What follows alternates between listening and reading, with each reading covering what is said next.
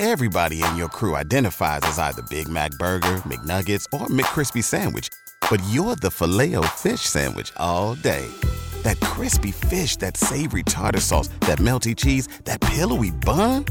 Yeah, you get it.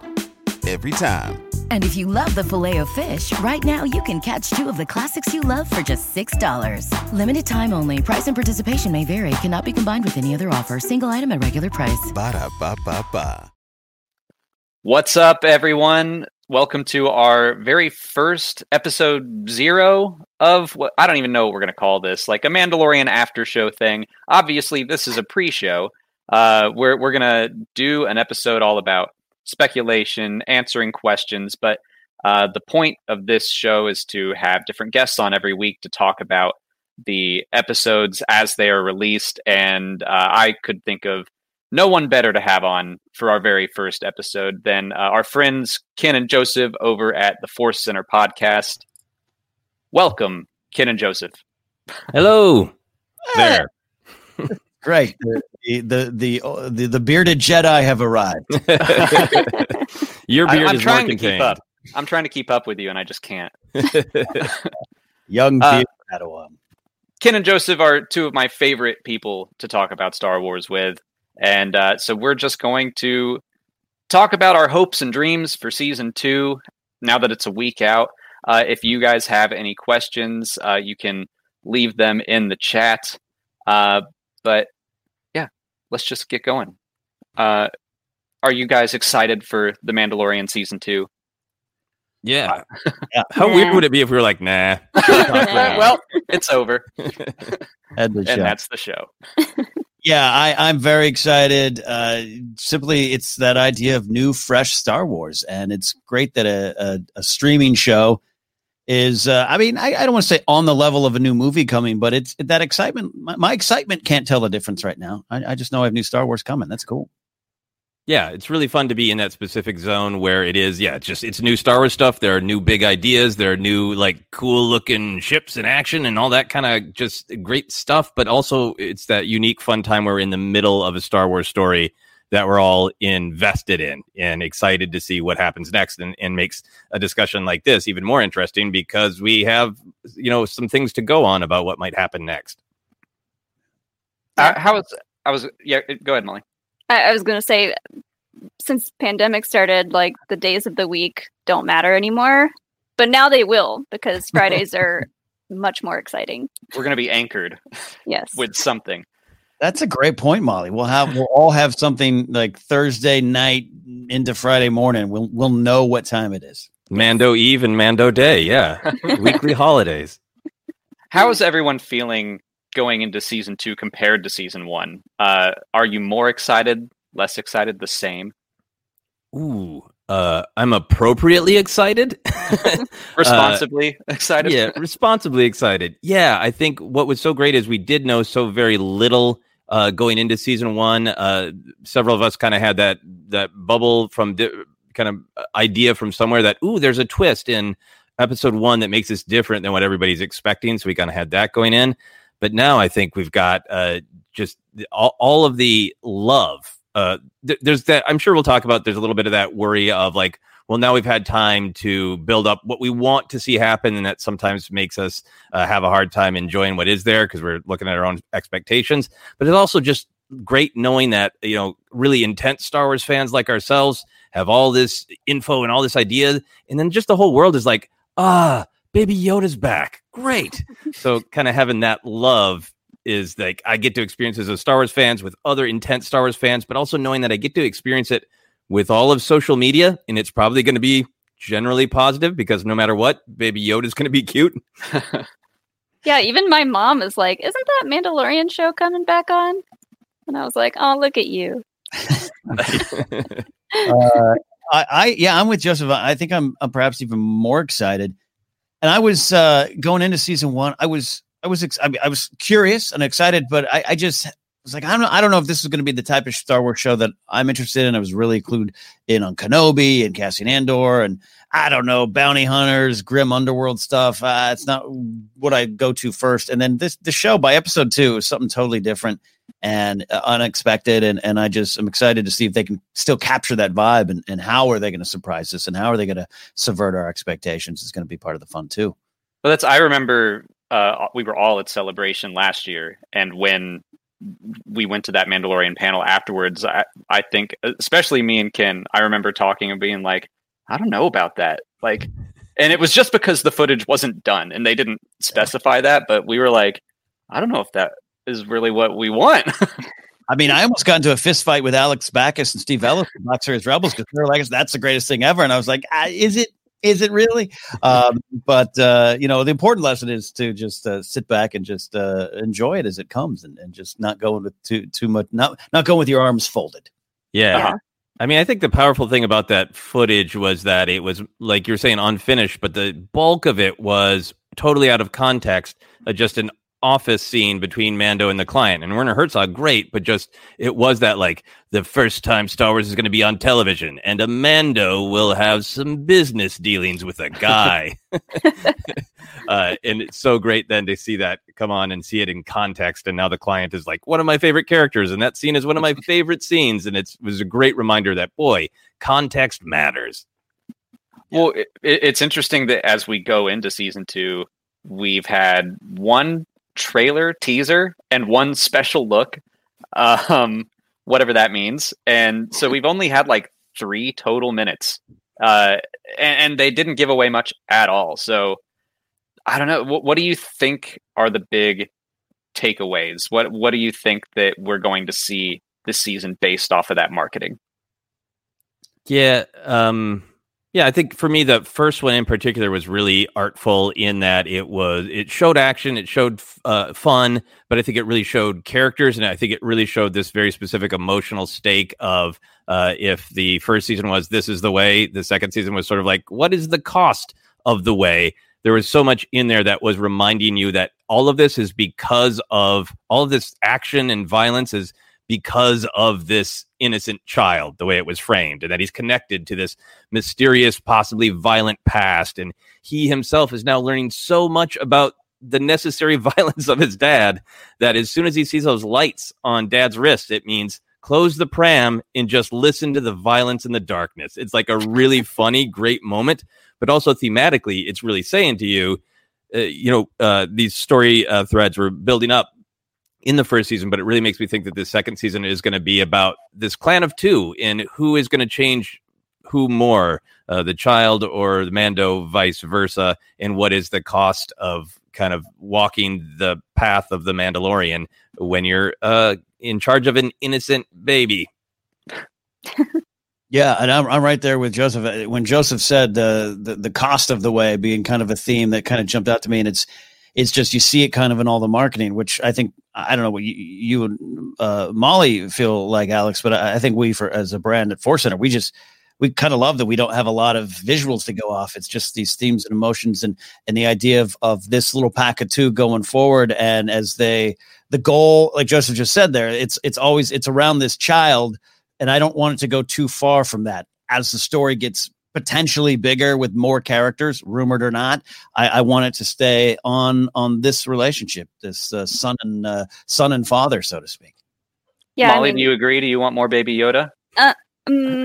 Yes. I'm also kind of afraid for what's going to happen to him. Who's going to drop him? Like, how many times? Like, I'm filled with anxiety. But yeah, going into season 1, we all got to experience seeing Baby Yoda for the first time and seeing the Darksaber at the end, and like moments like that were so incredible to see, not knowing anything about it beforehand. So yeah, I'm glad that we didn't see any big reveals in the trailers going into this. Yeah, even some of the stuff that has been rumored for a long time, like it's been impossible to avoid all that stuff, but I'm glad that they're not just saying like, yeah, you know what, here it is. I'd rather they keep that stuff in the dark. Yeah, that special look, as we talked about on ForceCenter. Joseph and I broke down that trailer, but like it was for a general Monday Night Football audience, and I don't know if they're going to react to a Ahsoka Tano character. We still don't know 100% if she's in. But like there, if you're just a casual Star Wars fan, you're like, great, blue lady. What's there for it? And I think they know that they need to pull in more subscribers. They know they're going to get the subscribers back, but they need to pull in more. And you're not going to get that with specific references. You're going to get that with whiz, bang, boom. Don't you like boom? You got it here at Mandalorian. I do. I want to go and touch on what you were saying about the cost of the way. That's a very good way of saying that. I think that's something that they were touching on in the first season, and that I hope it's still about. Is anytime Baby Yoda witnesses, or anytime Baby Yoda is around violence, it kind of goes in close on his face. And it's like, he's watching, he sees this, and then like it comes to a head in episode 7 where he force chokes Cara Dune. And he's like, yeah, I'm learning. I'm picking this stuff up. And hoping, I remember the roller coaster that I went on, because I thought he was about to like force push the Mando's hand so that he won the arm wrestle, but instead he's like going a little dark side, and that in episode 4 the Mandalorian was like, I'm just going to leave the child here because I still have my life that's full of crime and killing and stuff, and he doesn't belong around that. But if he's going to care for this child, he has to eventually decide to give it all up. Yeah, so it was some of our favorite stuff here. I still, one of my favorite moments is the child kind of walking like his father into the bar on Sorgan, and what you're talking about there. And just to me, the heart of season 1 was that IG-11 rehabilitation scene with Quill kind of explaining, droids are just what's imprinted on them, and you can rewire, you can reprogram, and you can grow and change. And there's kind of the heart of season 1.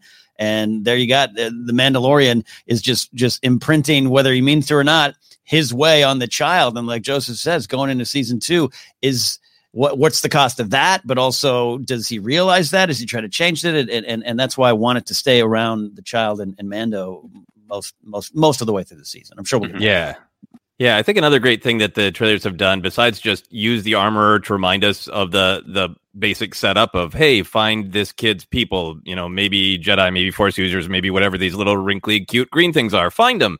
And then the next trailer we get I think I'm going to try to find Mandalorians to help me with that. But all of it is this kind of great reminder, too, that the armor at the end of the first season validated all these things that he did that he thought was maybe moving away from the Mando path by being willing to become this father who cares about this innocent thing. Totally validates him by saying, like, actually, yeah, no, that's your clan and it's honorable and it's your mission. But there's also like this flip side of he got validated, but now it's his quest, as they said in the special look. Now it's a thing that he has to do because his sort of cultural leader, the armorer, gave him this assignment, which puts him in this great, like, I think, young parent, even like first time you have a job or whatever that you want, and you have that mixed feeling of like, I worked so hard for this, I got validated, I want it. Damn, now I have to change my entire life and do it. And I'm wondering if we're going to see a little bit of that conflicted, like, I love him, I will do anything to protect him. God, I would love 2 days without him. Like, if you're going to have that kind of tension. Yeah. I'm excited to see his Baby Yoda's personality grow a little bit. I don't know what new things they're going to have him do, but like we talked about, he learned from all the violence in season 1. I'm wondering how he's going to change in season 2. But we've definitely seen that he has both in him. He can heal with the Force, he can attack with the Force, and I think he's just young enough that he can go either way. So I do think we're going to see more of the dark side from him. I think the Force choke was just a little tease, and it's going to get probably worse before it gets better, unfortunately. Yeah. I'm wondering if he's going to get really used to Daddy's weapons and Daddy's strategy. So we'll see something like an action scene where Mando loses his blaster and the child's just like, Daddy needs that. Start throwing it to him. Yeah. Yeah. Huh. He's going to get a hold of the Darksaber for sure. or the pulse rifle. Yeah. It's got to go somewhere. It's got to be somewhere. Yeah. The Return of the Pulse. I think that's chapter 3, Joseph. Daddy needs it. Chapter 3, Daddy needs pulse rifle. Yeah. And the child just hold out his hand and the pulse rifle will come flying back for wherever it ended up. Well, you mentioned that the Mandalorian is going to be looking for other Mandalorians, which I think that was maybe the biggest plot point dropped by both of the first looks. What do you think that means for the story? Who do you think we could run into? Known characters, new characters? It's all fair play at this point. Yeah, I'm definitely excited for new characters. Definitely excited. The show succeeded in season 1 of just showing, hey, you don't need all the names, and I love the Skywalker saga, and I love the Rebellion versus the Empire, and I love the known Star Wars world. But even by the end of this one, I was like, gosh, I loved IG-11. I didn't need IG-88, so I do want some new Mandos. But definitely, I'm really buying into the rumors. The Bo-Katan, Katie Sackhoff as Bo-Katan, the Darksaber being involved. It just makes sense, and I'm excited to see what happens when Din Djarin, his way of being a Mando, meets up when he has to meet up with other Mandos, and maybe is there a different interpretation, and that's part of discovering their identities moving forward in the story too. That's exciting for me. Yeah, I'm with Ken. I'm excited for new characters. I'm excited for Bo-Katan. I think an interaction with Bo-Katan could, in a really character-driving way, get to some of these different cultural Mandalorian beliefs. Bo-Katan is born on Mandalore, kind of Mandalorian, and has a slightly different perspective. Din Djarin sees it as a creed. There's something about that. There's something about the armorer's specific group that's all about not taking off the helmet. That could be an actual interesting character interaction rather than just here's the information so canonically how helmets work. I think Bo-Katan's a character who could really bring those things out. But the single biggest Mandalorian thing that I am hopeful for and excited for is that other rumors are true and that Tamora Morrison would be back as Boba Fett. I'm of the era that grew up with Boba Fett when he was mysterious and cool, kind of same perspective that Jon Favreau had. I think when he started this show of what if my Boba Fett action figure found my Yoda action figure and Yoda was a baby, and I'll write that show. But I think there's so much potential with Boba Fett in this particular context because there's so much storytelling about him that didn't really get finished by the Clone Wars. We know that he is a different clone from the clones, but he's still a clone. And we know that, Prime Minister Almec doesn't think that Jango and by extension Boba are Mandalorians. But if it is a creed and not just a people, what does Boba Fett? Does Boba Fett think he's a Mandalorian? If he did come out of the Sarlacc and he doesn't have his armor anymore, and it's just Tamora Morrison, if it's old man Fett, and he has baggage and perspective, it could just entirely recontextualize Boba Fett, and we could just see a great Fett renaissance. Yeah, to dovetail on that, Joseph and I are very excited about this possibility of like Joseph just said, recontextualizing Boba Fett and adding some layers to him, because I think Filoni in episode 5, which is not my favorite of the chapters, that Tusken Raider scene is just one of the best scenes, because it takes something that we grew up with, calling them sand people and all that kind of stuff, and here's this other view, and now I can't watch New Hope, or I can't watch Attack the Clones, or any other time, Phantom Menace during the pod race. I can't watch the Tusken Raiders and not see them a little differently now, and that's just that one little scene. If Filoni, with Favreau leading the way, can take this character that we all think we know, or we all think we know what he isn't, and present something new, if it's there. Again, we like to speculate responsibly. ForceCenter, you can put up the graphic. You can put up the graphic. Yeah. I'll wait to see. But yeah, Joseph's right, man. The chance to recontextualize Old Man Boba is interesting to me. Yeah. Molly, yeah. Counterpoint. Well, I've been saying from the beginning that I don't see how Boba Fett fits into this story. And I really, in season 1, I was just like, I just don't want him to show up and steal the show. But I mean, yeah, hearing you guys say that we could get a completely different story for him, and yeah, if he's just he doesn't have the armor, he's just an old guy, like I would be interested to see like what he brings to the show if he's in it. Going back to Bo-Katan though, I did think it would be cool, that scene from the newest TV spot where they're kind of like breaking out of that Imperial base if they are in fact rescuing Bo-Katan, who Moff Gideon may or may not have captured. Yeah, that's where a lot of this, like, I'm cool with all of these appearances. I don't want the show to become like a show of cameos where every episode it's like, and now we're meeting Ahsoka, and now we're meeting Bo-Katan. But I am curious how they're going to integrate some of this stuff, if it's all true. And I do like the idea of like, oh, Gideon's got the Darksaber. How'd he get it? Where's Bo-Katan? Maybe he has her under lock and key. That's kind of a cool thought. I think what's comforting to me, because I'm not someone who grew up a big Boba Fett fan. I saw someone in chat say Boba Fett's overrated. I would be in that school. Here's a chance to properly rate him, so to speak, or to re-evaluate him.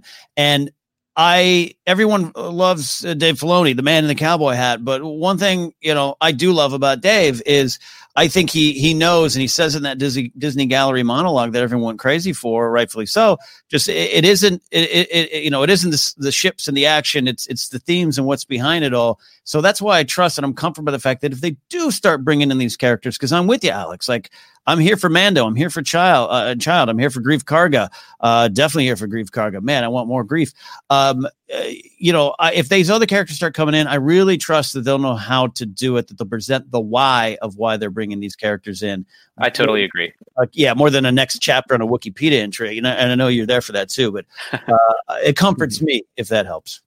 Yeah, I think that's just a great thing to I have to do this for myself too, because I get real excited about the Boba Fett thing and start writing the scene in my head. And that's kind of what the speculate responsibly thing is like, that's great to speculate, but then for myself, yes, cover my face with it. For myself, I have to go like, hey, if Boba Fett doesn't show up at all, or if the Boba Fett context is entirely different, it doesn't matter. Let me look at what's there. And to Ken's point, I think one of the biggest things that we need to speculate about is just, let's look at exactly how the stories were told in season 1, because that's probably how the stories are going to be told in season 2.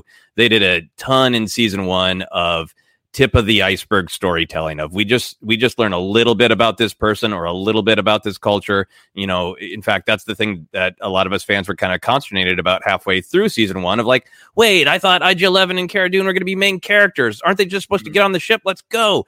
And the show was so focused on Mando and the child and developing the characters, and I don't think season 2 is going to be any different. I don't think it's suddenly going to be like, and now chapter 6 is just all about Ahsoka. I think if anything, the characters are going to be a little bit more like, sorry, you were expecting more, but this character is a cameo because we're really focused on this slow burn storytelling where actually a ton of things plot wise don't actually happen.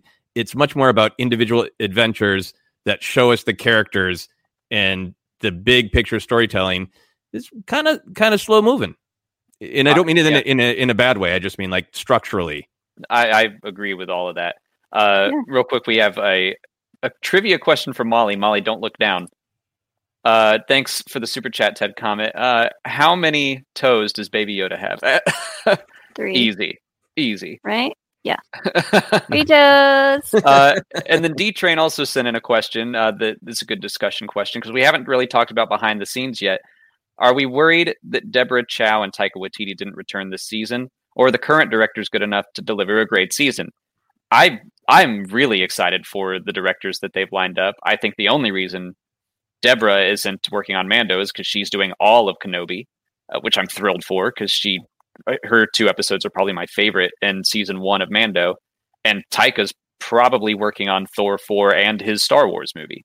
I think it's probably just a time issue more than anything. Agreed. He's one of 17 people with a greenlit Star Wars movie. Yep. Yeah, I agree. Yeah. It's a great question because those were 2. Episode 8. It's just I really do love where that episode ends up.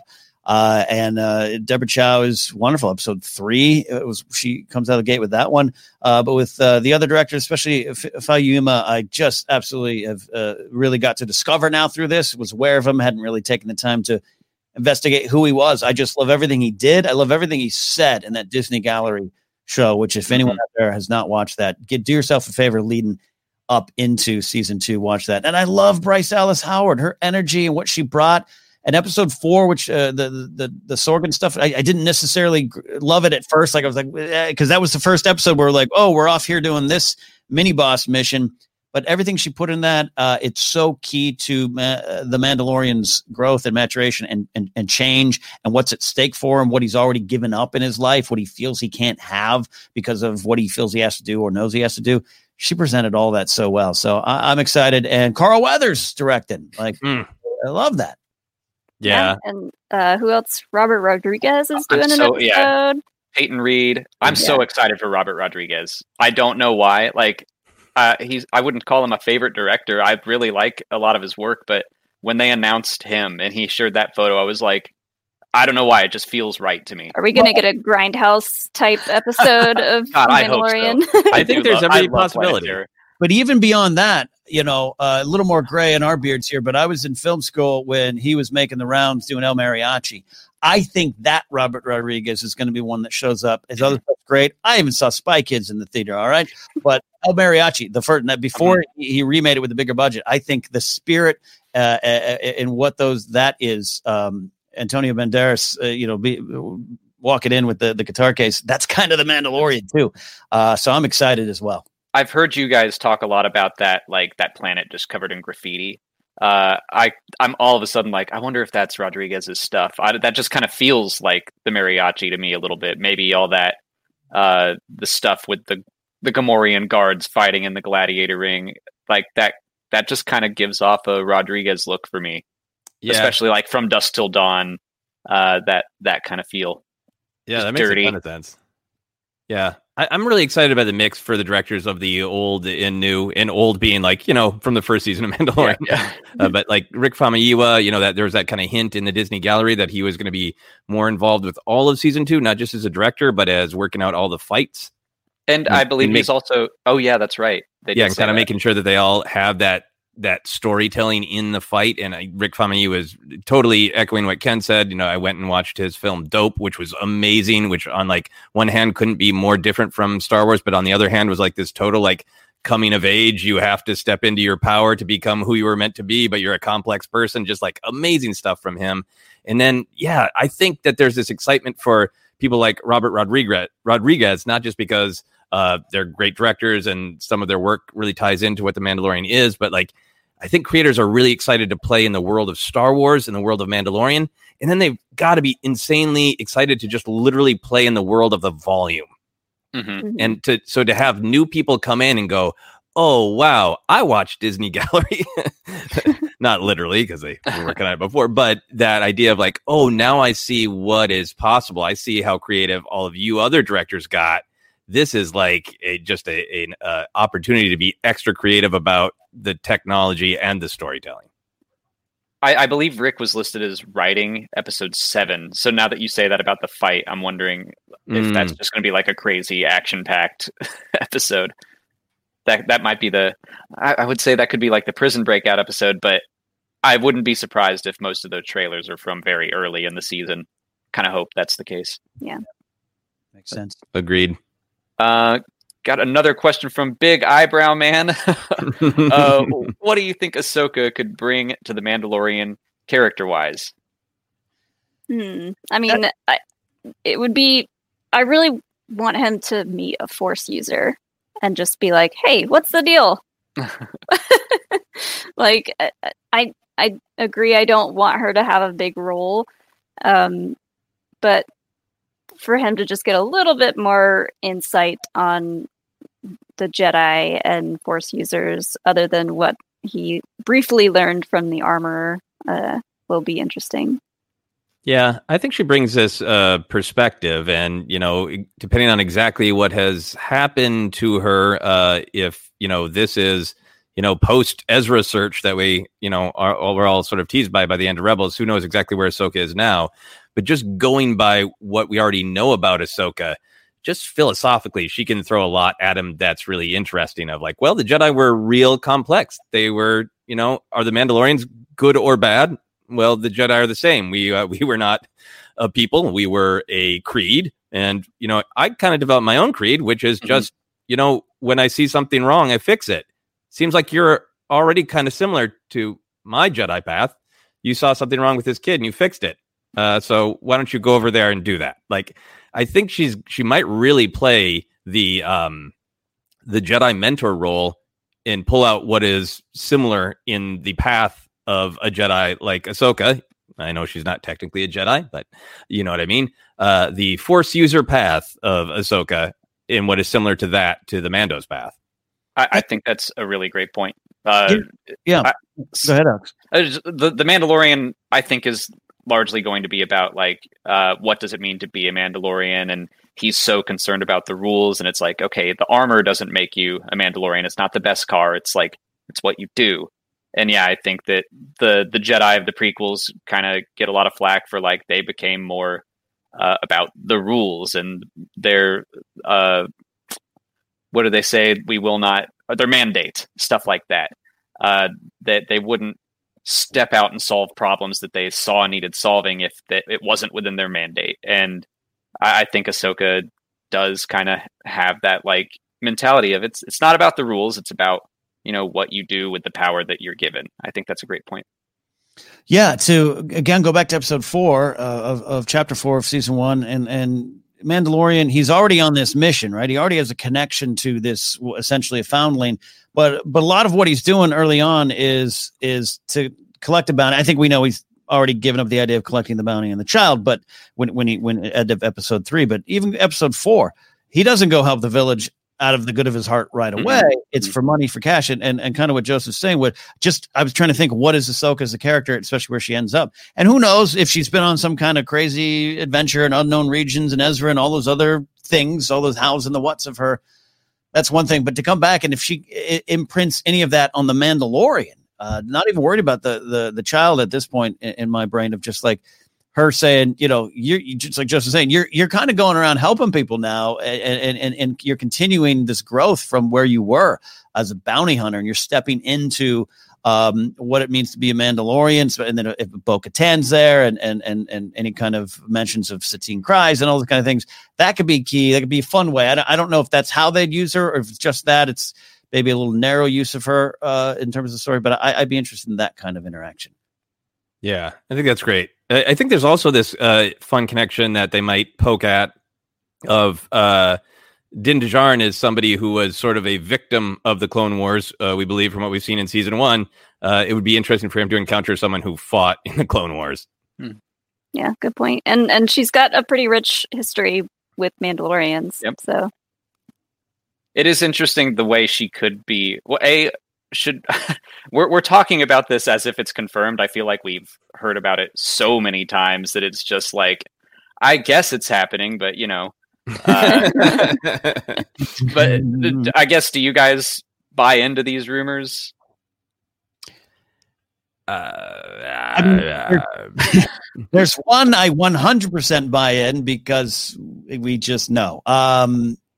Off the record stuff, but the other ones, it all makes sense, and I believe a lot of enough news flows around, you start to believe it. But even like Timothy Oliphant being in here, I'm such a fan of Cobb Vanth, and I'm choosing to get myself hyped up for it. I'm the same way.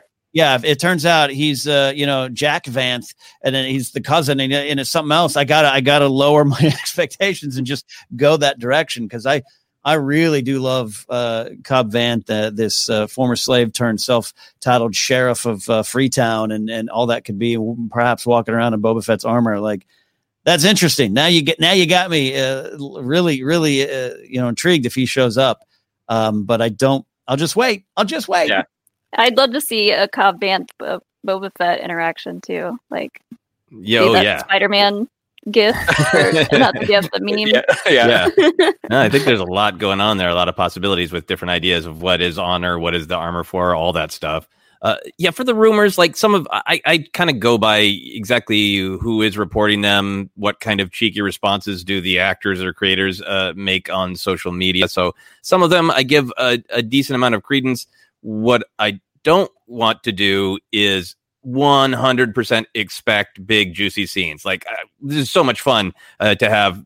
I got whole Boba Fett scenes in my mind. We just talked about a bunch of great Ahsoka stuff. I also think it's entirely possible that yes, the rumors are entirely correct. Ahsoka live action. She is the 10-second teaser at the end of season 2. And I think it's really important to keep that in mind. It can be true from a certain point of view. Yeah, I mean, it could be he's looking for Mandalorians, he finds Sabine, or he finds Bo-Katan, and they could both be in contact with Ahsoka. And then, like, the last shot is the Mandalorian character entering a ship, and Ahsoka's like, oh, hey, well, see ya. Like, just a very small... And while we're talking about some of the stuff in Boba Fett specifically, Mike V asks, not sure how much Boba we'd see from Tamira Morrison as opposed to Rex. Remember, Rex ages faster, but Boba doesn't. Do you think Disney would spend a lot of money on de-aging Morrison for Boba? Honestly, I think, who knows what going into a Sarlacc pit does to you? I cover him in scars. Like, I don't think the age is an issue. Plus, living on Tatooine. I mean, will do it. Getting de-aged, that's Tamora Morrison's thing. I mean, you go watch Aquaman. He's ready to go. The technology is there. I totally get where the question is coming from. It's a really great thought experiment with all the differences between Tamora Morrison and Rex, and I would love to see him honestly play both, because I would love to see Boba Fett wrestle with that history of what it means for him to have worn the Mandalorian armor, and what does it mean for him to be a clone, because that's another great discussion of honor for Rex to be like, for Din Djarin and Rex to get Boba Fett in a corner and have Din Djarin go, you're not a Mandalorian, and Rex go, you're not a clone, you don't have honor. Like, Boba Fett's got a lot to push back on in the real world for people disliking him, and in the world of Star Wars for people disliking him. But I also just think, like, what we've seen so far from the first season, I think Filoni keeps track of all of the canon, but we've seen from the first season of Mandalorian and the end of Clone Wars, they're not going to let any real technical thing stop them from playing, right? I mean, Filoni changed the color of the lightsabers from Ahsoka, even though it was in a book, right? And I think that both Favreau and Filoni are in a point where, like, they're not going to upend any huge canon by any means, but they're really going to put storytelling first. And I think that they're going to be willing to kind of play with things and bend things a little bit here and there is my instinct. Yeah, storytelling first. I love that. If you listen to Joseph and I talk about the potential use of Boba Fett, it starts to sound like Jeff Bridges and Crazy Heart after a while. With whiskey trying to come to terms with their past, and I love it. I got another. This is a trivia question from Ted Comet, but it does bring up a point that I'd like to talk about for the show. Which lasted longer, the Empire or the New Republic, and by how much? I was told there'd be no math, first of all. But yeah, what is it? Is it New Republic by, what is that, 11 years or something? I can't remember. It's more like 5, 7. New Republic was like 30 years total compared to 23, 24 for the Empire, so 6 years. Right. Yeah. I would answer that the same way I answered actual math questions, of just saying more. The New Republic was for more, and I'm not going to show my work. Yeah, and I'm done competing. I'm done competing for your little titles, Alex. So I don't tell you that stuff anymore. But I do want to talk about the New Republic, because we got to see those X-Wings in both trailers. And in the first one, I thought that it was like, oh, maybe they're working together. I kind of hoped that it would be an antagonistic relationship between the Mandalorian and the New Republic. And it kind of looks like that's what they are hinting at in the special look. What do you guys think about that? Yeah, I mean, the other possibility we thought of was that it was some kind of escort to wherever he was going, but it doesn't seem like that's the case. Yeah, well, to quote something that Ken said when we were doing our first look, I think it might be some trailer chicanery. I think it might be one of those moments that we're overanalyzing, and it might be as simple as, Mando's going somewhere that the New Republic is watchful of, and they swoop in and like, hey, who the hell are you? And he's like, I'm here, I'm doing this. Then they're like, okay. Cool, it might not be a big conflict, and then they're escorting him. But I'm super excited to see the New Republic. That their appearance in the first season was one of my favorite things. I really, really like this storytelling that in the Outer Rim, where the criminals supported by the Empire created what economy and what structure there was, there is this, things are kind of falling apart there. Because, like, going to Tatooine, like, Jabba's dead. Jabba's dead, so the little economy that he set up is not there anymore, and that's why the canteen is empty and the guild's not really there and all that. But I like the idea that the New Republic, while not perfect, is working hard in their areas of the galaxy, in particular, like, the core and the inner rim, where like they are a force, and they're a force to be feared. I loved in the first season when the X-Wings were coming in and everybody's like, oh, damn, here comes the New Republic and we are in trouble. So I was really excited to see that there's going to be more of that New Republic storytelling. Yeah, I think Joseph and I both love the reference early with Grief Karga kind of, teasing the Mandalorian. What are you going to go report it to the New Republic? Yeah. But everyone's going to run from those X-Wings, and they're there. And I like that there. And the idea too, them being present, Joseph and I had talked about this on our preview episode too. It's just like, I have this thought. I love it being on the Outer Rim and being away. I don't need to see the main characters, but eventually, if you got a guy going around calling himself a Moff, and he's got squadrons of stormtroopers, maybe even a Star Destroyer or something that we might see bigger. He's got some Outlander TIE fighters, and he's definitely got an E-Web that he loves. At some point, that's got to get back to the desk of Mon Mothma, Akbar, Leia, Crix Madine, even. It's at some point they're going to be like, we got something going on. I don't expect that to happen in the show. I don't think Favreau's dealing with those kind of little micro facts, but as the New Republic shows up in each season, at some point they can't ignore some of the stuff going on. Sure. Got two, not questions, just statements. Pasteinen says, spoiler alert, Han Solo dies in Star Wars and Vader is Luke's father. Oh, man. No. No. And Red Mouse says, Jedi versus Sith equals good versus evil. Jedi versus Mandos equals law versus chaos. I don't know that I agree with that. I don't know that I see the Mandalorians as complete chaos. Duchess Satine would disagree. Yeah. But at one point, yeah. I think when we get to the High Republic, I think we're going to see straight up chaos with the Nile. Yeah. That sounds like. Yeah.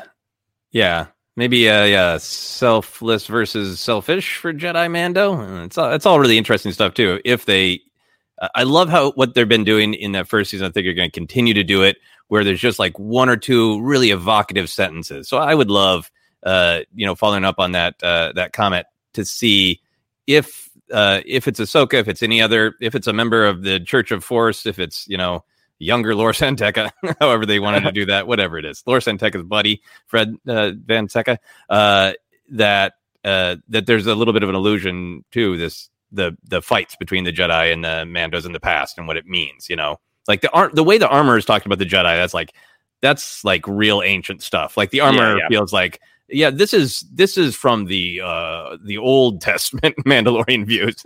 It's songs of sorcerers, Do you feel like she's being coy? Like I feel like she knows what a Jedi is, and it's just like, ooh, songs sing of like this ancient race, and it's like, come on, you probably. I think on a practical level, I think Favreau grew up with a Star Wars that didn't share as much specificity, that wasn't as grounded in rules in reality, and a Star Wars that was much more about romantic myth. And I think he likes telling the story that way. And I think Filoni respects that and also tries to keep the canon. So I think that the way that those things work to me is that the armorer is making a choice to approach Mandalorian culture and philosophy from the old ways. And she talks in the old ways, and she shares information in the old ways. Yeah, because one thing we know about Mandalorians from Clone Wars and particularly Rebels, they love to brag about fighting Jedi. Yeah. So they love to tell you, got a minute? I'll tell you about our history fighting the Jedi. So the fact that they don't really know, and Mando seems like, I remember watching episode 2 and doing our breakdowns on the Mandalorian report with Joseph and I was kind of convinced that Mando was lying to Queel when he's just like, I don't know what that was about. I was like, he's got to be lying, right? He's got to be lying.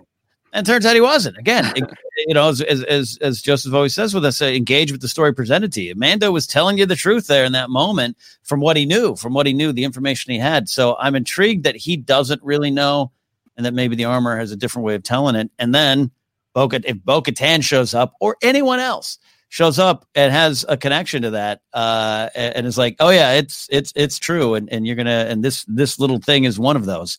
Now you got to deal with it. That's kind of romantic storytelling that Joseph was referencing there. Another question coming in from Phil VE. Thank you for the super chat. How will you react if Boba doesn't wear his armor? I kind of love that idea.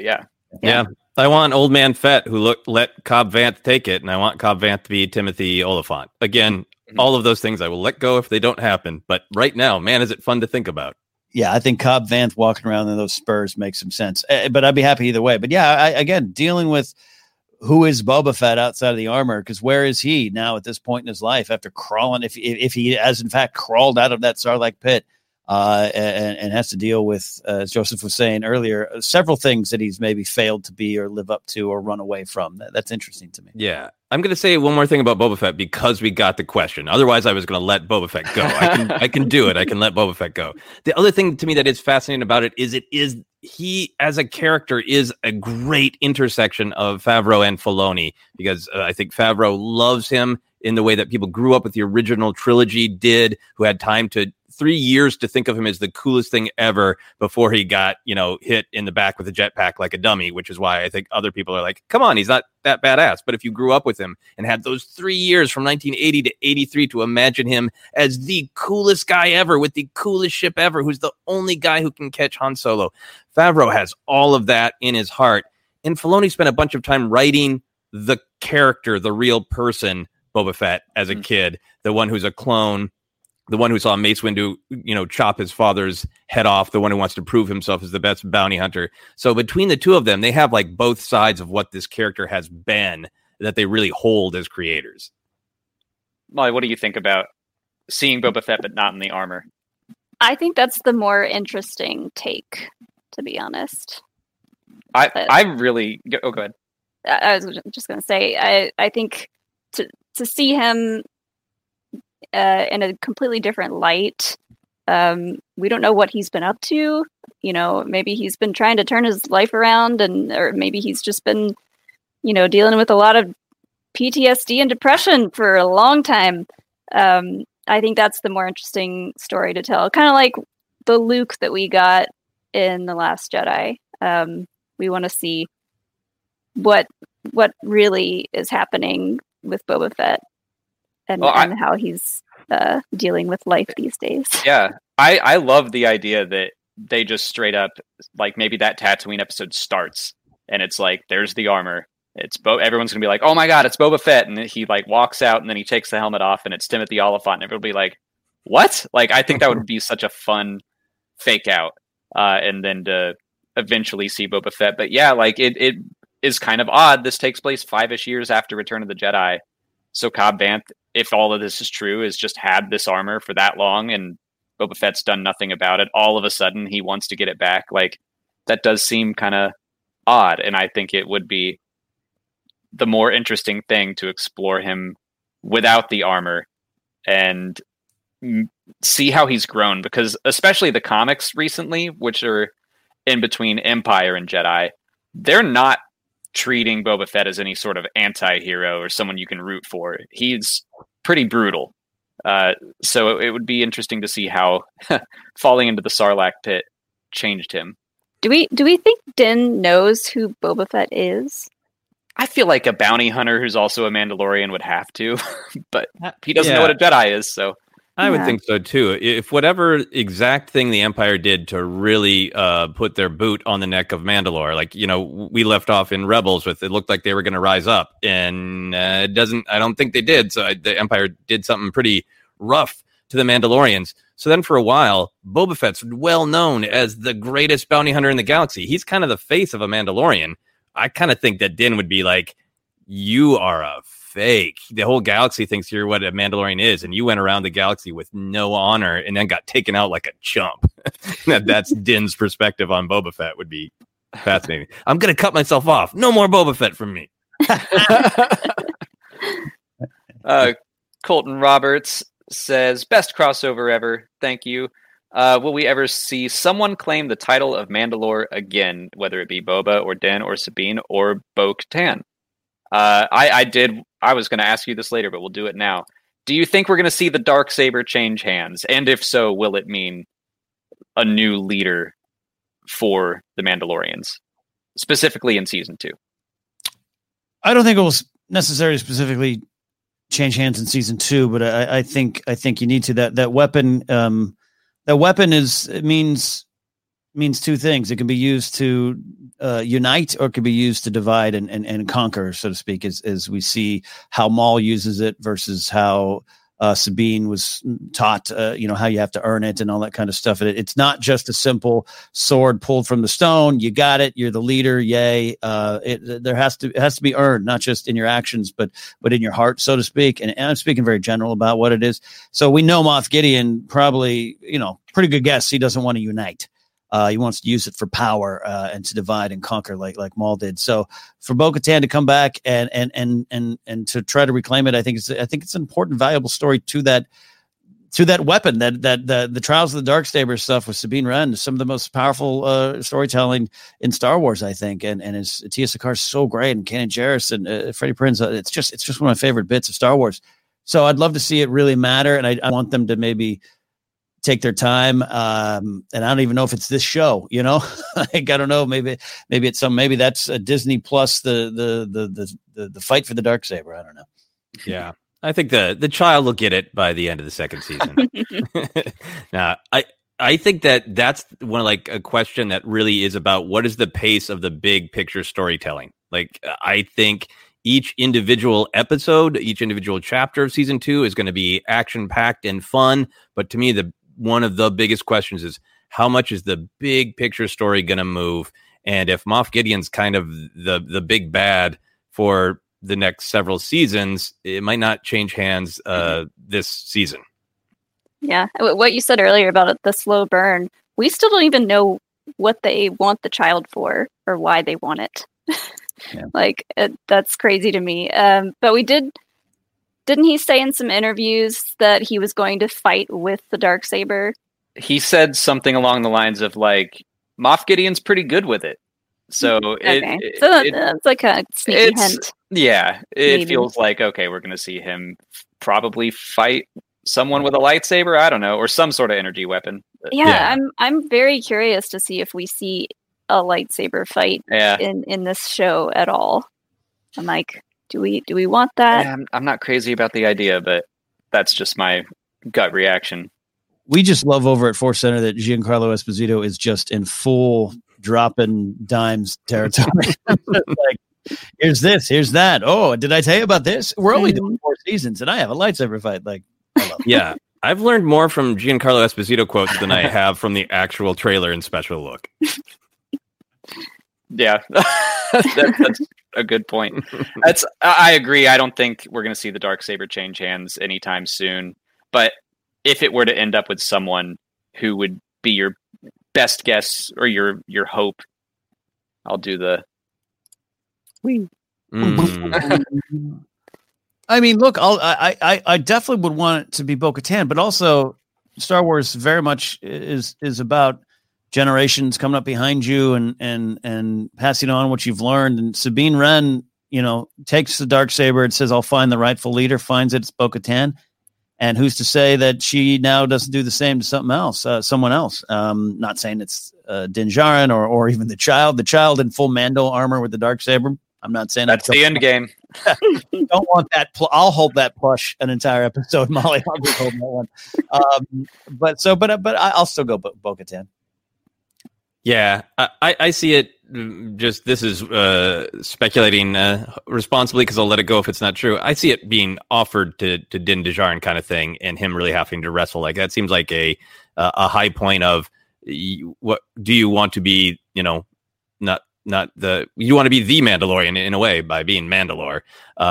Yeah, but I agree with Ken in general. I think it will ultimately either be passed off, or this is upsetting, but it's the way of things, or be destroyed and have to be like a new symbol of the new way. Because I think the storytelling of the Mandalorian has so far been so attached to core themes that, if Lucas was a plush doll and you pulled a string and these are the 7 things he said about Star Wars, those 7 things are what's driving the Mandalorian. And I think it growth, change, mentors get out of the way for the new way is, I think that's where it's going to go in some way, either handing it off or a new symbol of Mandalore rising. Huh. Yeah, being destroyed is interesting to me because a lot of these kind of fantasy tropes and myth, all the stuff Joseph's talking about, it's the pursuit of the thing that not only is it about, but it's the pursuit of the thing that affects the characters the most. Whether it be a sword in the stone or an iron throne or something, and it's usually not about who ends up on it or with it, and so that's interesting too. Darksaber's maybe not necessarily quite that level yet, but it could get there now that it's there, and everyone's going, "What's that thing that Moff Gideon was holding?" All the people who haven't watched Rebels or Clone Wars. It could get to that level, and again, not who ends up with it, but why they're going after it would be the interesting part. So yeah, that's dropping it. Yeah, my first guess would have been I think maybe Din Djarin will end up with it at the end because I think it would be cool to see just a Mandalorian, someone who maybe wasn't even considered worthy at the start, an orphan growing up to become the Mandalore, but to match up with the themes we're talking about how he has to abandon the way for the sake of his child, that makes a lot more sense that hey, maybe all of us Mandalorians need to not hold on to this literal weapon. That's a really great thought. I think if it got destroyed, I don't think that would happen this season. They've just started selling toys. No. No, I agree. Yeah, I would love to see the armorer destroy it. I'd also love I know someone in chat there. The Herbal Hub with Vivian Campbell, herbalist, said something about the armorer should. That's a great username, by the way. The armorer could be worthy enough, and we love the armorer. We really do. But I also could see her just Cole, drop it in here. Ooh, this is done. At the end of season 4 or something like that. Okay, well, we got 4 minutes left, but we still have some questions. We'll try to run through them, and it just disappeared off my chat, so sorry, James Oki, I can't pull it up, but their prediction for Season 2, Mando, is that Moff Gideon is a descendant of Tar Vizsla. Okay. I like the idea more. I think that he's just an Imperial. He's just some jerk that stole this thing. I don't know that he has any right to it. I think I like that a little more. Yeah, I like the idea of him sort of misinterpreting the way of the Mandalore and thinks that the way of the Mandalore is just about Force, always being hunter, never being prey, and basically saying if I can take this from you by Force, then I am your culture now, and thinking about what a sort of violation that is to other Mandalorians. Yeah, I think he's all about having power and knowledge over people. When he comes in and he's I know you, I know you, I know you. And then at the end, he's got the Darksaber. I think he's just a power hungry Imperial dude. And Matthew, Matthew Tudge, thank you for your super chat and message later. Could we see Mando wield a lightsaber to take on Moff with the Darksaber? I wonder if I like the visual. Yeah. I don't know that I see the Mando using a lightsaber. I don't know why.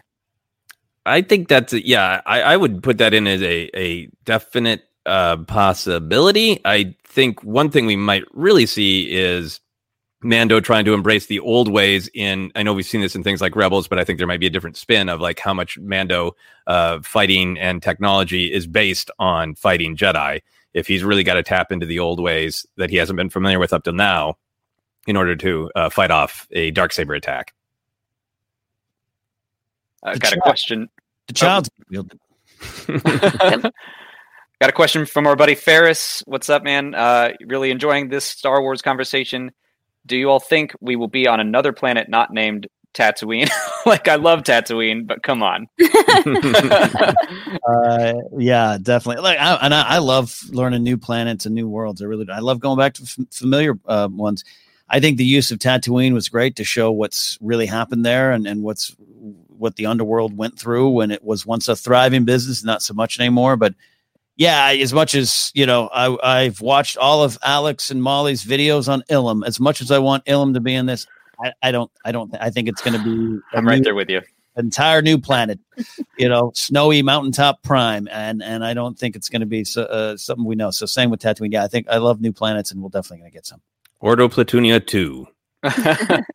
I definitely want that to be Ilum. That's what my heart says, but I'm like, that's when I have to just temper my expectations. More than likely, it's just a new random ice planet.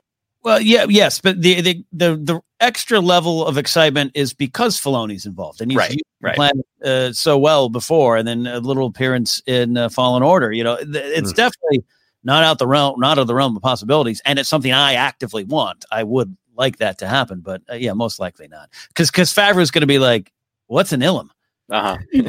Yeah, the thing I want most out of Ilum, I think we can get from New Planet, which is I want some sort of Force user or some other guide to say, hey, if you really want to understand this kid, you can go into this weird temple. I would love to see the Mando and the child, without anyone really to guide them, have to kind of confront themselves the way temples we've seen in other stories make you confront yourself. That would be really cool to me. I'm waiting for like an Alphabet Squadron style thing where we get the mysticism of the Force without a person who is Force sensitive. Obviously the child is, but to see the Mando learn that side of the galaxy would be fun. Yeah. Question from the French taunter. Who did the Mando take the child from in episode 1? Hoping we at least get a mention of who they were or who they were working for. I don't know if I go back and forth on whether or not they're ever going to address it. Like, I could just see that being like, hey, this little baby is valuable and we were trying to sell it on the black market or something. Like, I can't decide if that's important or not, but I also would have been like, well, they're definitely not going to bring back the blue Mithril from episode 1. And that seems to be happening. So maybe all of this stuff is all connected. He's connected to all of it. He's the key to all this. Mr. Vactube is behind it all. We saw all those people with all those tracking fobs. I don't think that person was going to be anyone specific or anyone special. If Horatio Sands is being brought back, then clearly it's going to be Jimmy Fallon with some sort of Star Wars mask on. I took the baby, yay! Giggle, break character. I'm with you. I don't think it's tremendously important, but it's a fun question. I would love that information at some point, but it's just one of those story starting points, Okay, we got 2 more questions, and then I'll let you guys go because we just hit over an hour. Ted Comet wants to know how tracking fobs work. Get that question all the time. And who our favorite clones are. I don't think that the tracking fobs to me are just like hyperspace. Like, the more you look into some of this stuff in Star Wars, the less it makes sense. And it's just a magic device that points to, I don't think they're ever going to explain that. Maybe Pablo in a visual dictionary someday is going to say something about it. But well, we got that one coming out, so there's probably some Hidalgo snark in there about why it worked or something, and that's information again I want too, but it's just kind of one of those fun things. I don't Neil deGrasse Tyson a lot of the Star Wars plot. Right. Yeah, I think they work on DNA, and I think there's all sorts of scenes we didn't see in the original trilogy where everyone from the rebellion was constantly wiping everything down before they left a place, so that none of their DNA could be found to be used in a tracking fob. And to Echo. Yeah. And just like we talked about, I think it was on a Lego live stream. Are there time zones in Star Wars? Right. Do we need to know that there are? Is there hyperspace jet lag? Like, there isn't.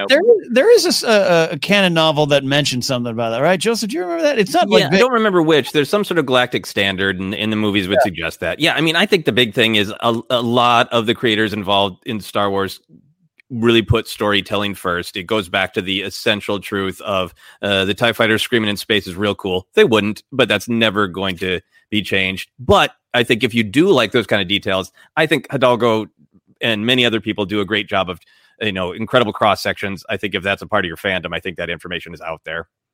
Yeah. Or will be someday. Yeah. And my favorite clone is Fives. Oh, right. Oh, yeah. I think I like Fives. Heavy. I like Heavy a lot too. Last question we have, Star Wars Santa asking a snow-related question. That's nice. Chances that the ice planet is Cronest, the home of the Mandalorian, where Sabine grew up. That's not a bad guess. I that makes more sense maybe than some of the other guesses I've seen. Yeah, they're all good. There's a planet in Tarkin I've heard suggested and everything. They're all good. The Sabine Wren, the House Wren connection, the Clan Wren. That's intriguing to me. It looks like does look like there's some sort of Clone Wars damage there, right? Maybe that's a clone ship or something. And one of those shots, or maybe it's a Razor Crest, and I'm overthinking it. I can't remember, to be honest with you.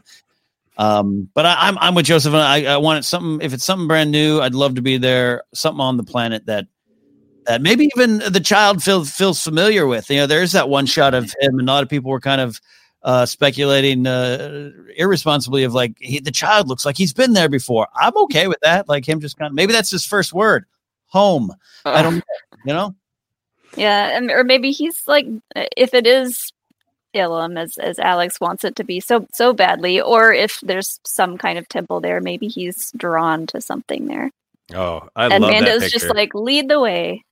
Yeah, he just runs off like he's in his terrible twos, and yeah, it's just like, what am I going to do? A kid ran into a Jedi temple. Got to go after him. Yeah. Frightening 50s, I think they call it. Zing! I cannot wait. I'm so close to my frightening 50s. It's going to be great. You're going to throw a lot of tantrums, I can tell. Well, thank you both for hanging out for an hour talking Mando with us. I think the plan for this is for both of you to come back so we can break down episode 8 and the entire season. If all that works down, we'd love to have you back. But until then, please let everyone know where they can follow you. I put a link in the description and in the chat to ForceCenter. I'm sure you guys will be breaking down every episode as well. We are. We're going to be relaunching our show, The Mandalorian Report. We're currently doing the Clone Wars Report, going through all of the Clone Wars episodes. I know you both are as well. And we at ForceCenter love, pull up a chair, grab maybe even a notepad and a whiskey, and just kind of dive in deep. And that's what we're going to be doing with Mandalorian Report. And you can follow us on Twitter at ForceCenter Pod. Podcast available, basically wherever podcasts are found, including Amazon Music now. Great. Yeah.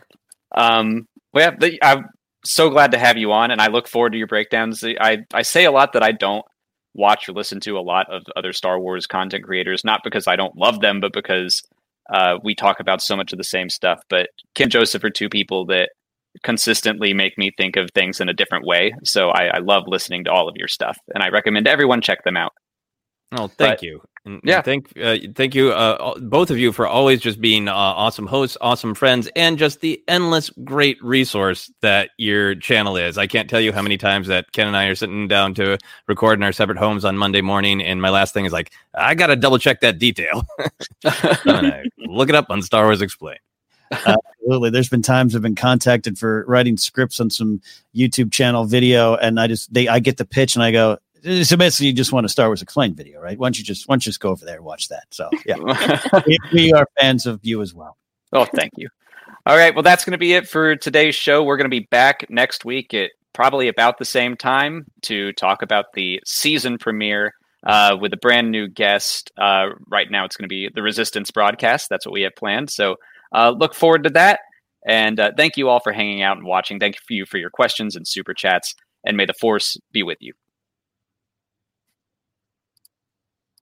When facing a family law matter, it can feel like an overwhelming and never-ending court process. It's vital to know that things will look better on the other side if you hire legal counsel with the skill and compassion to help.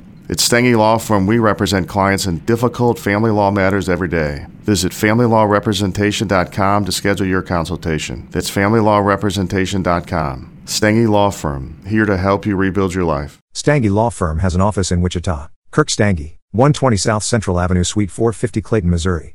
Spin your passion into a business with Shopify and break sales records with the world's best converting checkout. Let's hear that one more time. The world's best converting checkout. Shopify's legendary checkout makes it easier for customers to shop on your website, across social media, and everywhere in between. Now that's music to your ears. Any way you spin it, you can be a smash hit with Shopify. Start your $1 a month trial today at shopify.com/records.